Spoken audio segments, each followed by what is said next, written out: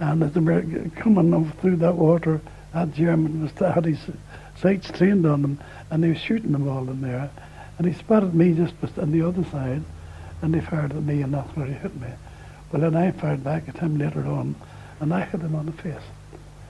And I could see him lying there, and the blood shooting out of his face like that. Those things happened, and you're not here to inquire, you're here to carry out orders. Well, I feel it was useless. It's all for nothing. All for nothing. Especially whenever you see all the graveyards here.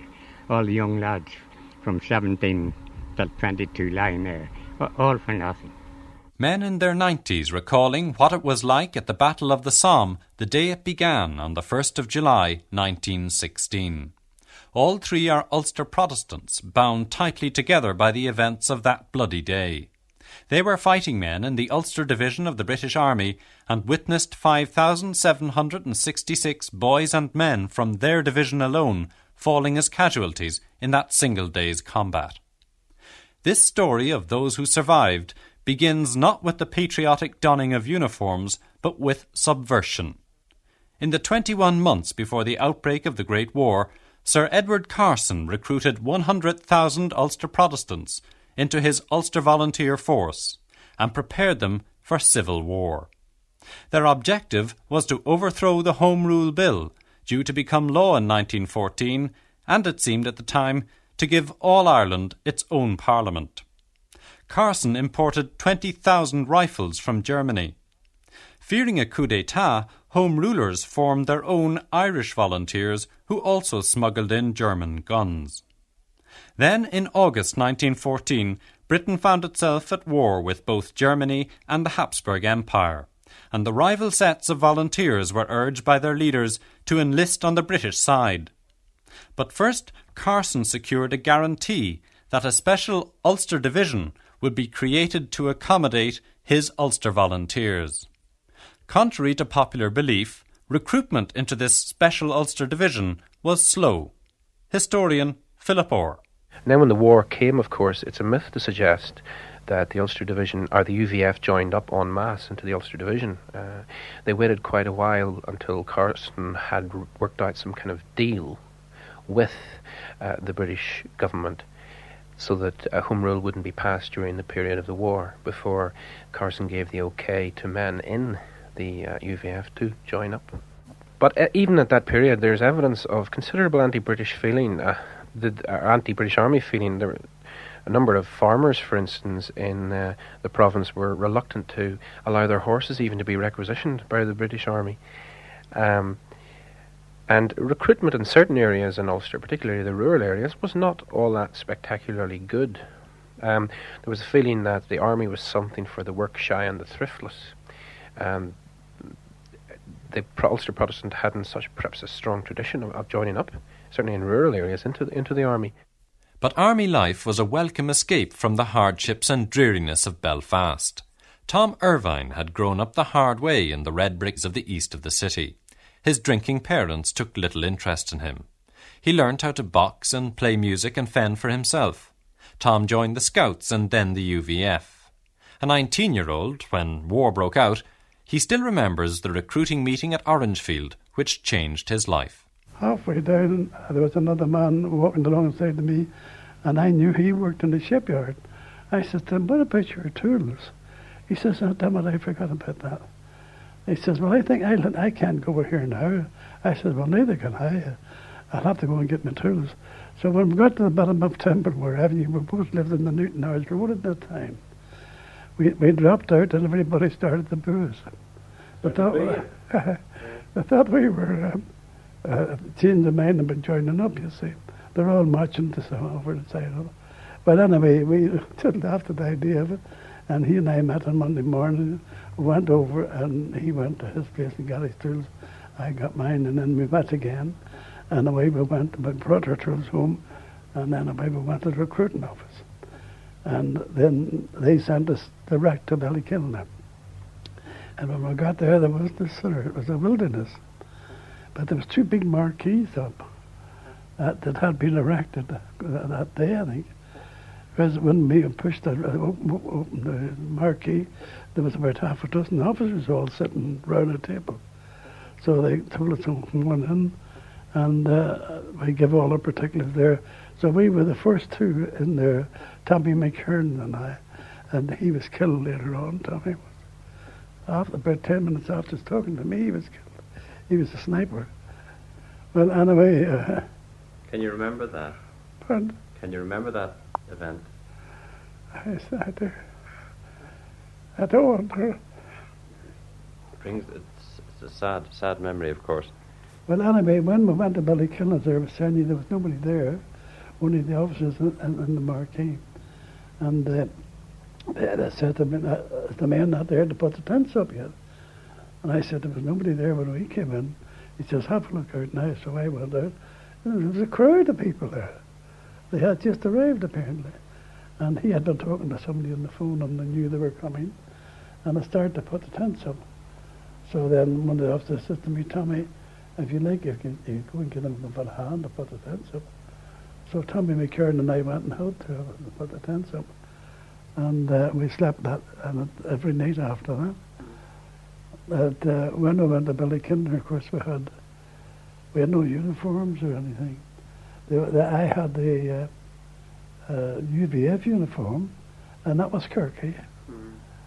And then it was a funny thing, after we got settled in the tents and that, they decided that they'd compensate everybody that had to bear their own clothes. So as far as I remember, everybody got £3. And I was lucky I got £3 too, because I was lucky because I wore the UVF uniform. Some who had not been in the UVF also enlisted in the Ulster or 36th Ulster Division to give it its full title. Men like Jim Maltsead, who resigned his clerical job at the Belfast Steamship Company to go soldiering a month after the war broke out. He kept a journal of his experiences. Called to arms, we boys. Most of us were boys, anything from 16 to 22. Served our first few weeks in drilling in Davidson's yards, but got home each evening. Funny soldiering. What? And no uniform yet. Just civvies. How we drilled. Marched, doubled, formed up, reformed, over and over, by numbers. 1, 2, 1, 2. Then came a day and the order was get your kit bag packed and off we go to camp. Way up in Donegal. Finner Camp, Ballyshannon. A harsh winter at Finner was followed by a better spring and summer at Randalstown, County Antrim, where his 14th Battalion of Royal Irish Rifles continued training until July the 6th, 1915. Left Randalstown on the 6th of July 1915 for somewhere in England. Our route was via Dublin and Holyhead, then right down through England via London to land in Seaford on the south coast, a little seaside spot in Sussex. The inhabitants were a bit scared at first of the wild Irishmen, about 25,000 or so. Lord Kitchener inspected the Ulstermen in July, Carson in August, and all the time the big guns could be heard booming across the channel. Finally, on the 3rd of October, Maltsead and his comrades set sail from Southampton, not knowing where they were bound. The following day, they landed in northern France. How it rained. Soaked in a short time. This was a miserable start to a new life. At last we reached camp. Tents and mud. Oh, that mud. The usual stuff in unloading stores, rations, etc. Fatigue parties galore, bully beef, biscuits and tea for dinner, then more hard graft.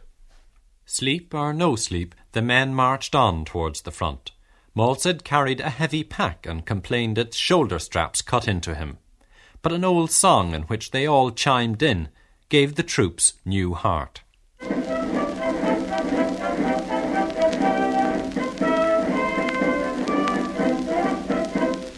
Up to mighty London came an Irishman one day.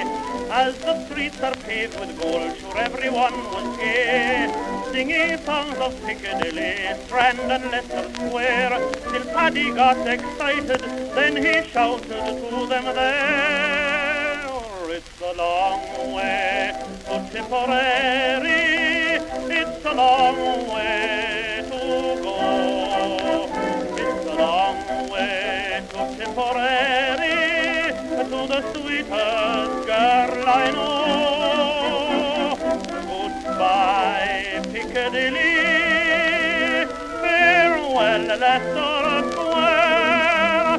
It's a long, long way to Tipperary, but my heart's right there. It's a long way.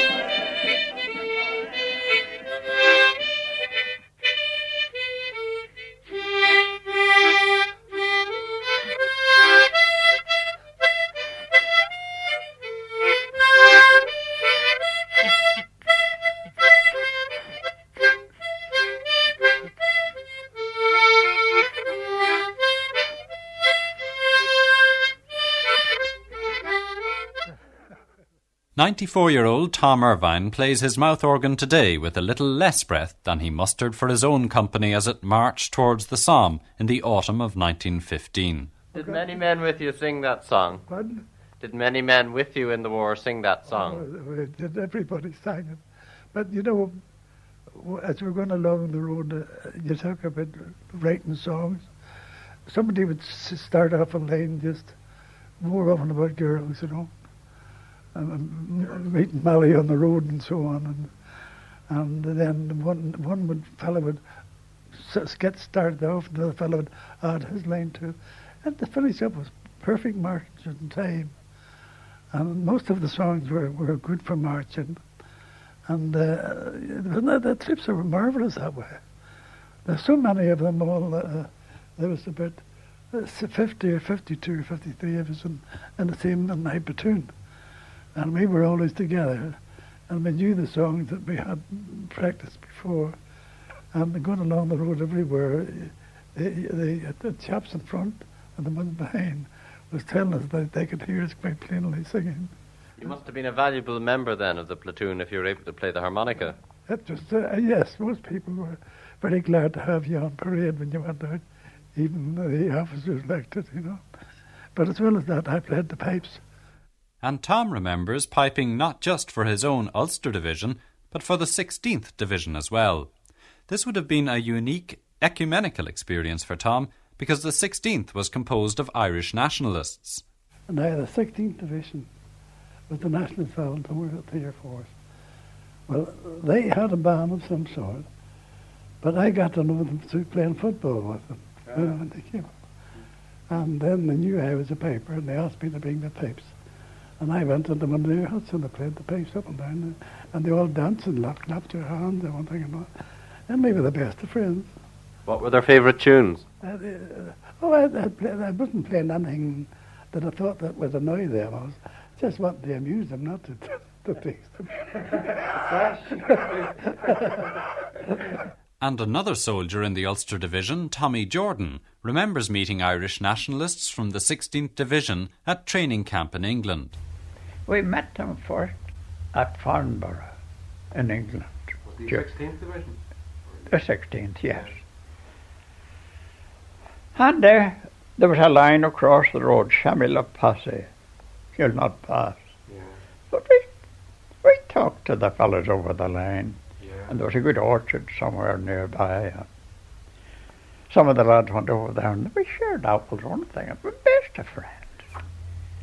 They mixed. We had a whole lot of the 16th Division eventually into the Ulster Division. They were the 7th Rifles, and we got an old major, I think they called Cahoon. And he came up to Montecats. Nice old man. He came up to take over our company, you see. Yeah. And I asked him, I was looking after the officers' mess this particular day. For some reason, Spencer, the waiter, had been elsewhere. So I said, have you had breakfast, sir? You see? Oh, he said, a long time ago. I went into the hole in the ground, and I said to the cook, Jack Murray, I said, Jack, a boiled egg, there's a major here, came up from either the Leinsters or the Munsters, I don't know which. Yeah. And while I was in there, one came over and hit the wall and cut it half the face of the poor old man. And his Batman was Mick Sullivan, a big fellow. He was in a terrible state about the major. He had been with him, his Batman, he said. Yeah. But the major was taken away before I even saw him. But were those kind of things, and you weren't allowed to dwell on the passing of someone, you know what I mean? Yeah. Yes, that was the kind of thing that went on. This was the true face of war. The Ulster Division was now staring at it daily from their trenches in Picardy out across a narrow strip of no man's land. Here Tom Irvine could eavesdrop on an anonymous enemy who called him Paddy. Oh, I never met the man who called me Paddy, but I could hear him on the other side shouting, "Paddy." And I said, "Hello, playing music." That's what it was. He used to call me Paddy all the time, and we were all Paddies at that end. Is that calling across no man's land? Yeah. Yeah. Well, that used to happen quite often. We called them, and they called us. And I put a wee mirror up to look at stand looking over the lines. Got very tiresome and cold. So a wee mirror that my sister sent me for shaving. I stuck, instead of looking across there, I put it up on the bank on the other side. Then I could sit there and look into the mirror and see them over there. And anyway, I was just getting myself nice and comfortable until I got bing! The Germans were good shots. The diarist Jim Malsed remembers rats infesting his trench. In the line it simply swarmed with them, and the dugouts had their hundreds and thousands of these visitors. It gave you a funny kind of feeling down your spine to strike up a light in the underground passages and see all those little dots of sparkling flame glare out at you from all the corners and crevices, their eyes shining in the half-darkness.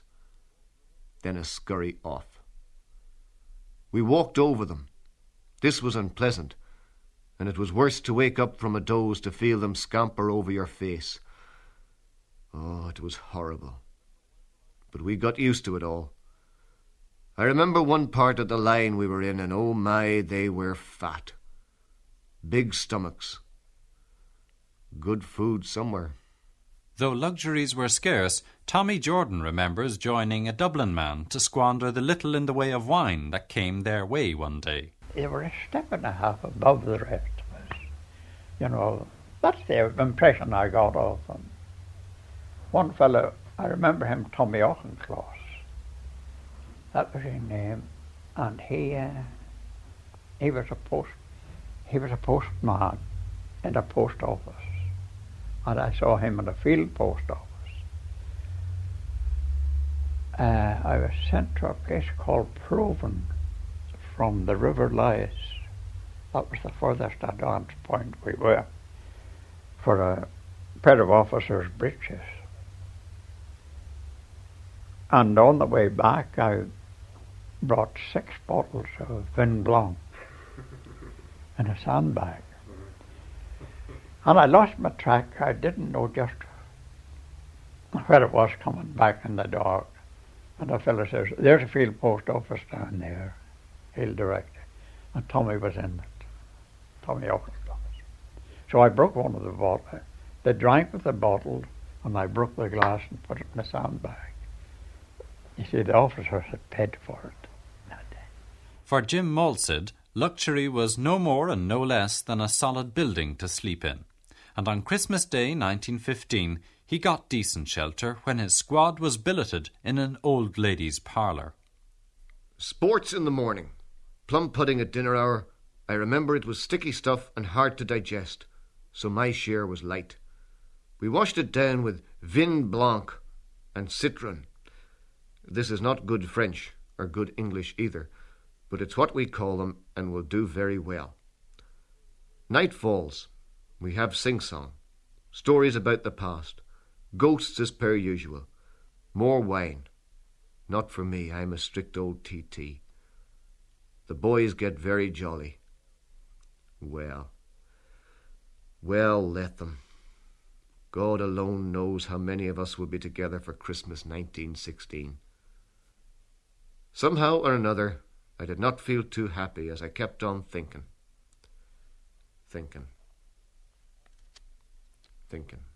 I'd like to tell you about Colin Campbell. Colin was a fellow who couldn't say yes, I, or no, you see. If you ask Colin a question, well, now, he hemmed and he had... Was he an officer? No, he was just a rifleman. And I said, well, Colin, what do you think of the situation now? We were on the boardwalk at Ypres. Well, now, after a lot of thought, he says, I've given it careful consideration. Really and truly, he says, Tommy, he says, I think this is the end. You see? I said, you're putting the wind up me. Well, he says, that's just how I feel. He went up, and he and Jimmy English, two others. Sergeant Madole came back. Our sergeant says, where's Campbell and English? And I forget the other two lads. Madole says, oh, I don't know where they are. He was in a bit of a flutter, this Sergeant Madole. So he had to go back, and there they were dead. And those kind of things happened, you see. Yes. A fella got in a flutter. That was it? That's it. But did you yourself ever have premonitions that you would die in the trenches? No, I never thought of dying. I never thought of dying. I was scared to death, time and again, like everybody else. A fella who wasn't scared there, he wasn't telling the truth. No. That's all. Oh, no.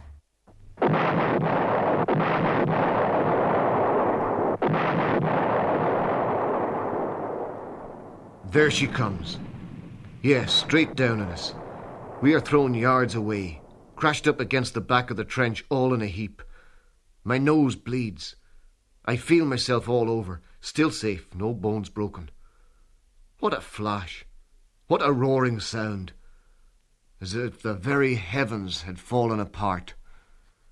Picking myself up, I am surprised to see the bottom of the trench littered with razor blades, horseshoe nails, scrap iron, and bits of glass. What a war! Casualties were mounting. The war in the trenches had reached stalemate, and Britain brought in conscription early in 1916. The French, growing desperate under a huge German assault at Verdun, begged the British to counterattack, and they set about planning a big push across the River Somme. They prepared the Ulster Division, stationed for some months in the area near Thiepval Wood, and 500,000 other troops, mostly from northern England, for their planned attack on June the 29th. This 0 hour was then abandoned because of rain, but the commanders extended their 5-day-long artillery bombardment of German lines until 7:30 on the morning of July the 1st. Jim Molsid remembers the night before the attack. The wood is a mass of flame, shells bursting, trees crashing. All is confusion and din. A din that shocks the eardrums, a din that puts trying to talk to your nearest chum out of all consideration. We stagger on, then turn right. Crouching down, we pass into our assembly trench to rest for the night, awaiting the dawn. We cannot rest. It's impossible. You cannot sit or lie down. Just stand up and wait. Slowly the night hours pass away, hours of torture and misery. My thoughts race round and round. Home, loved ones, and the future. Would I lose an arm, or a leg, or both? God save me from the loss of my sight. How I dreaded blindness. Oh, anything but that. What was heaven really like? Would I meet my dear old dead mother up there once again? Yes, I would. It gives me great calmness. I'm not afraid now. Why should I fear death? My little pocket Bible rests in my breast pocket, right over my heart. Watches are looked at every few minutes. Nearly 6 a.m. We take a final look at our bombs and our rifles.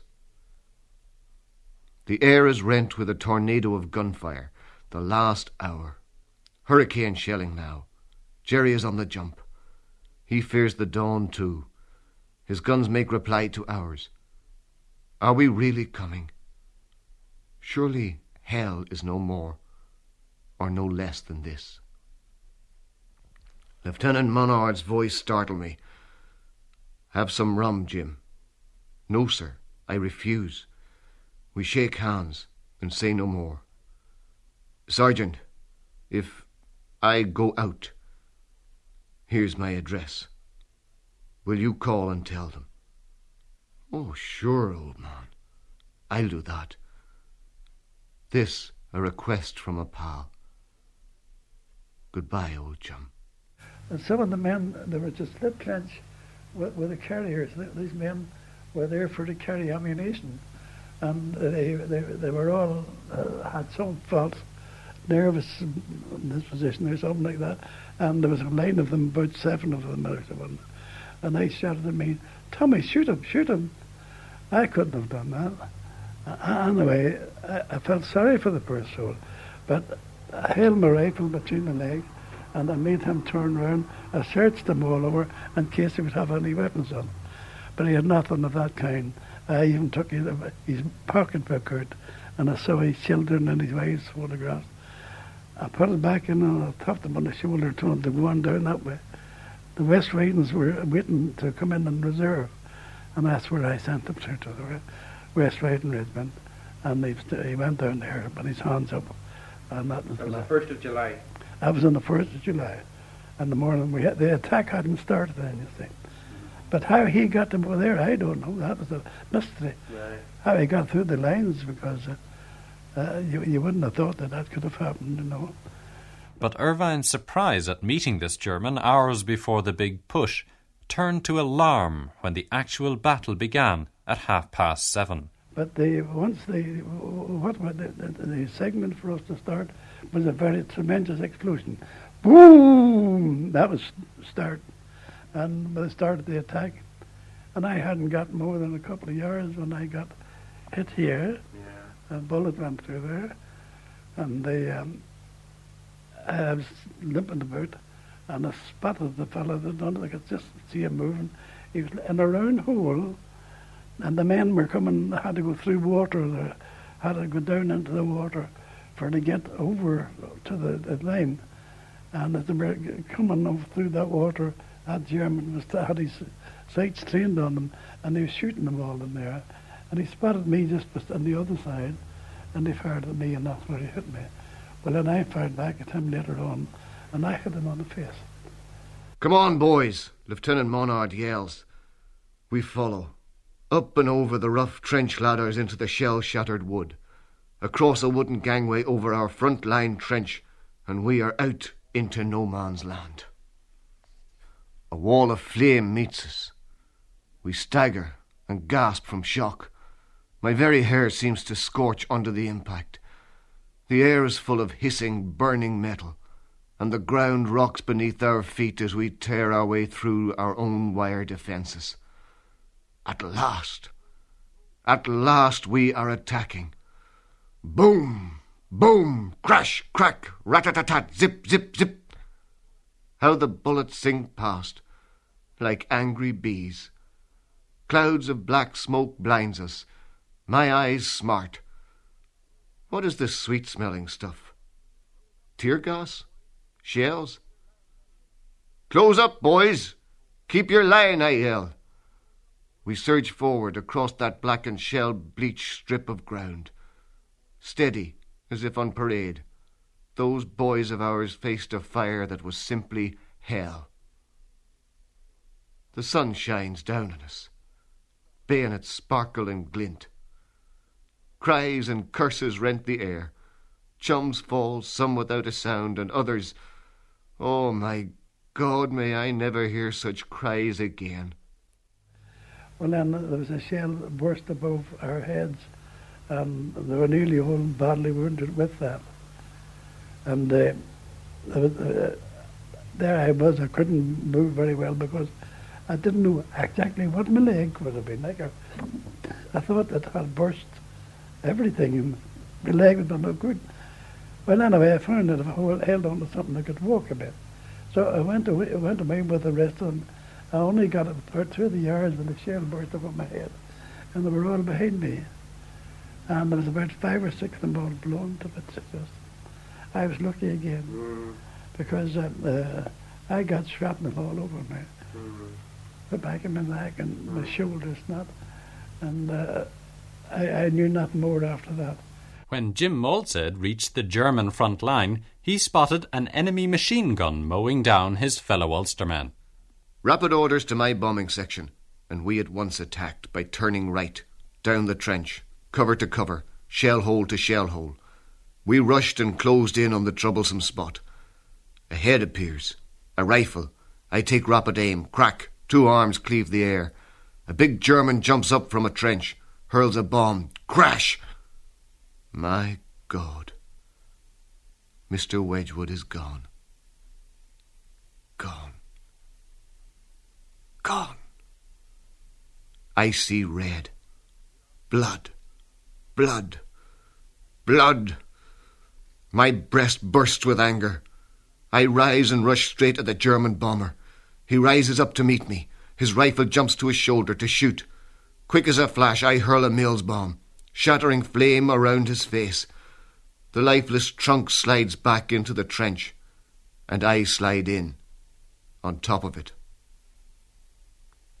I'm all alone. Alone. The last of 13. I count the lifeless bodies as they lie in horrible positions.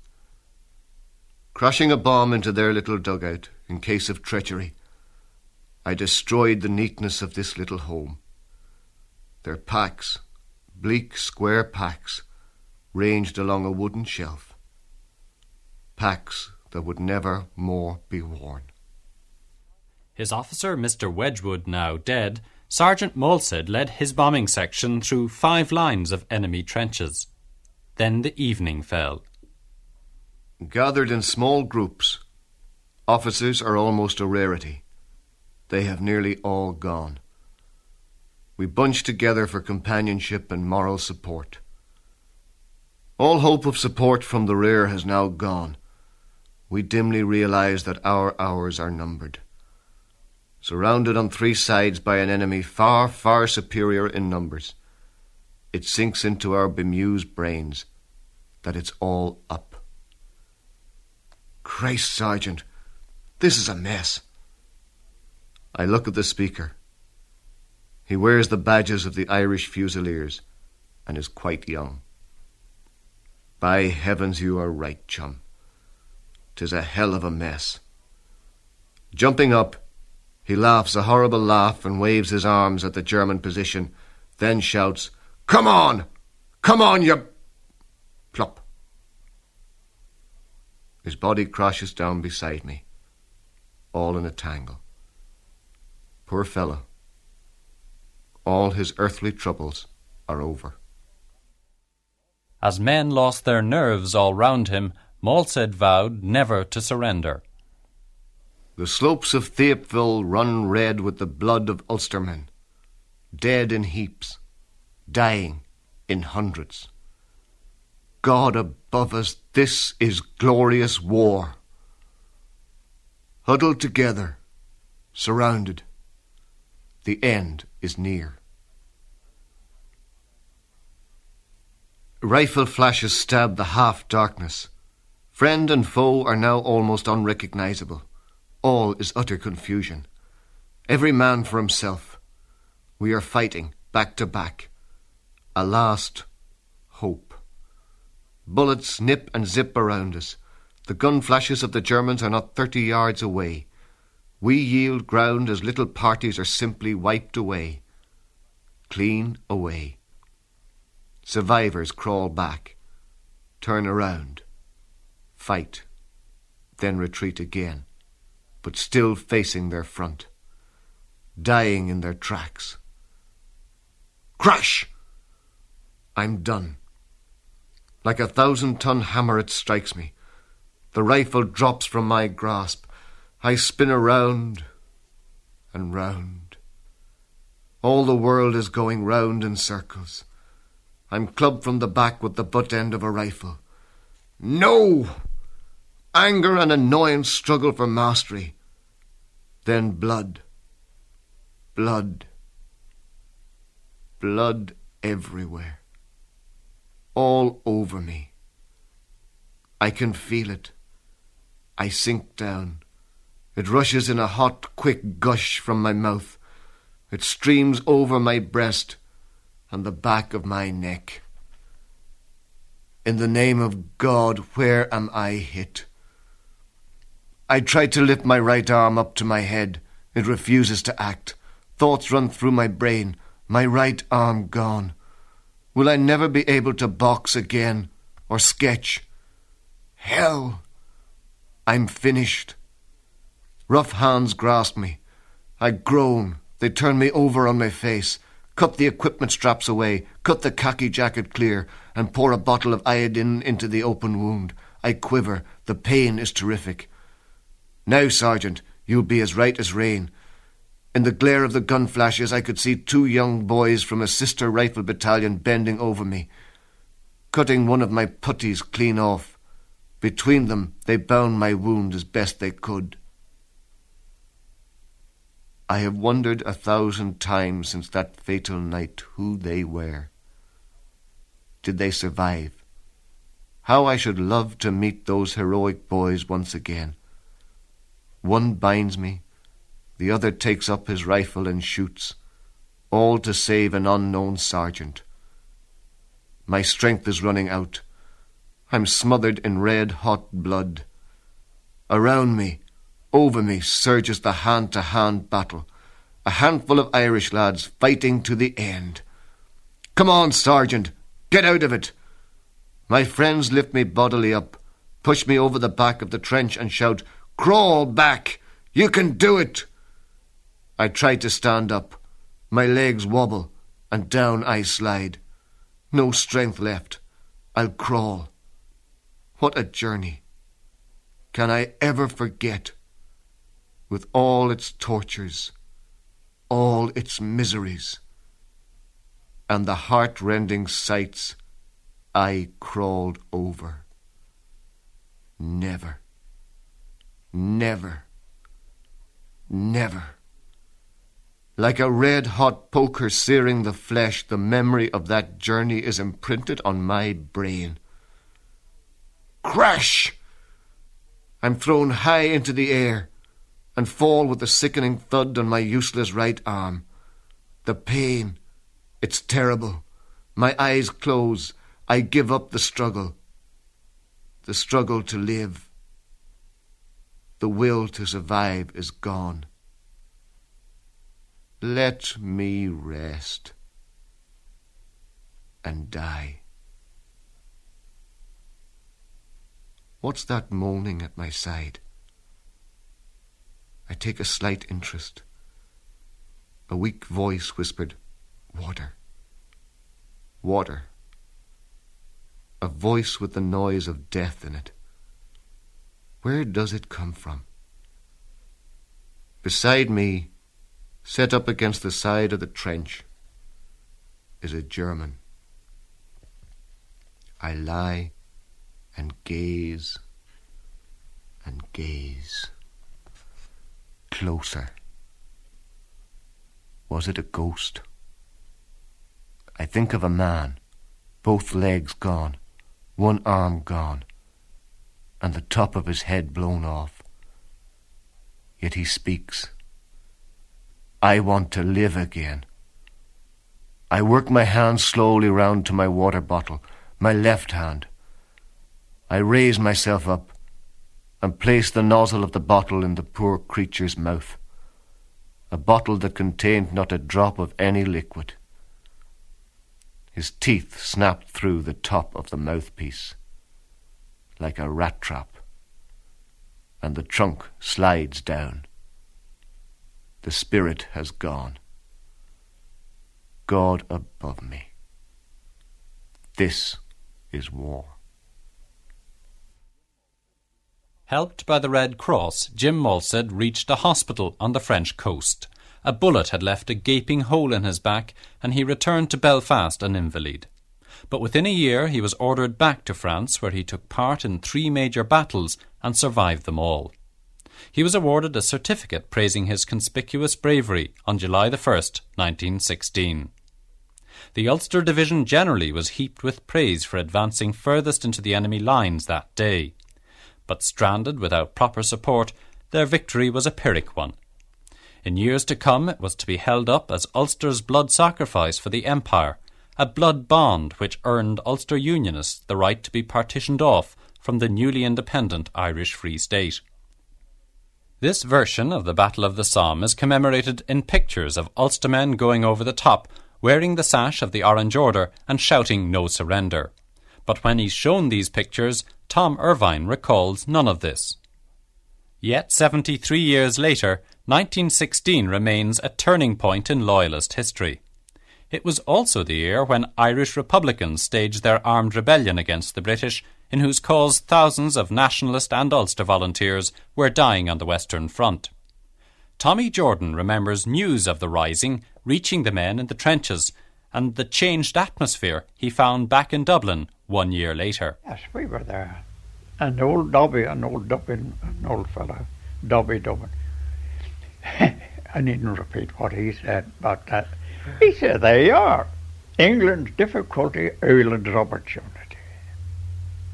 That's the way he put it. And in 1917, when I came home on leave with the whole party, we landed in Dublin Holyhead. There wasn't a cup of coffee, there was nothing. An old fellow says, it's a good drink you're after, boys, I'm sure. And he took him over to this pub, and on the counter was sandwiches. So I had to go into sandwiches. The rest of the lads waiting for the train, they were having a few. And something was said. The next thing they were throwing glasses or whatever. And I went out the wrong door. I was pretty getting hit in the head with a bottle or something. And I met a girl, I says, look, I want to go to the station. She said, just follow me and don't walk with me. So I followed her. And on the way, when I saw the station, I went in and I got her a half-a-crown box of King George chocolate. So I slipped that to her and I ran into the station. And in the 7 decades that have passed since then, neither Tommy Jordan nor Tom Irvine have returned to that Dublin station to be reunited with the nationalist volunteers they first met and played with on their way to the Somme.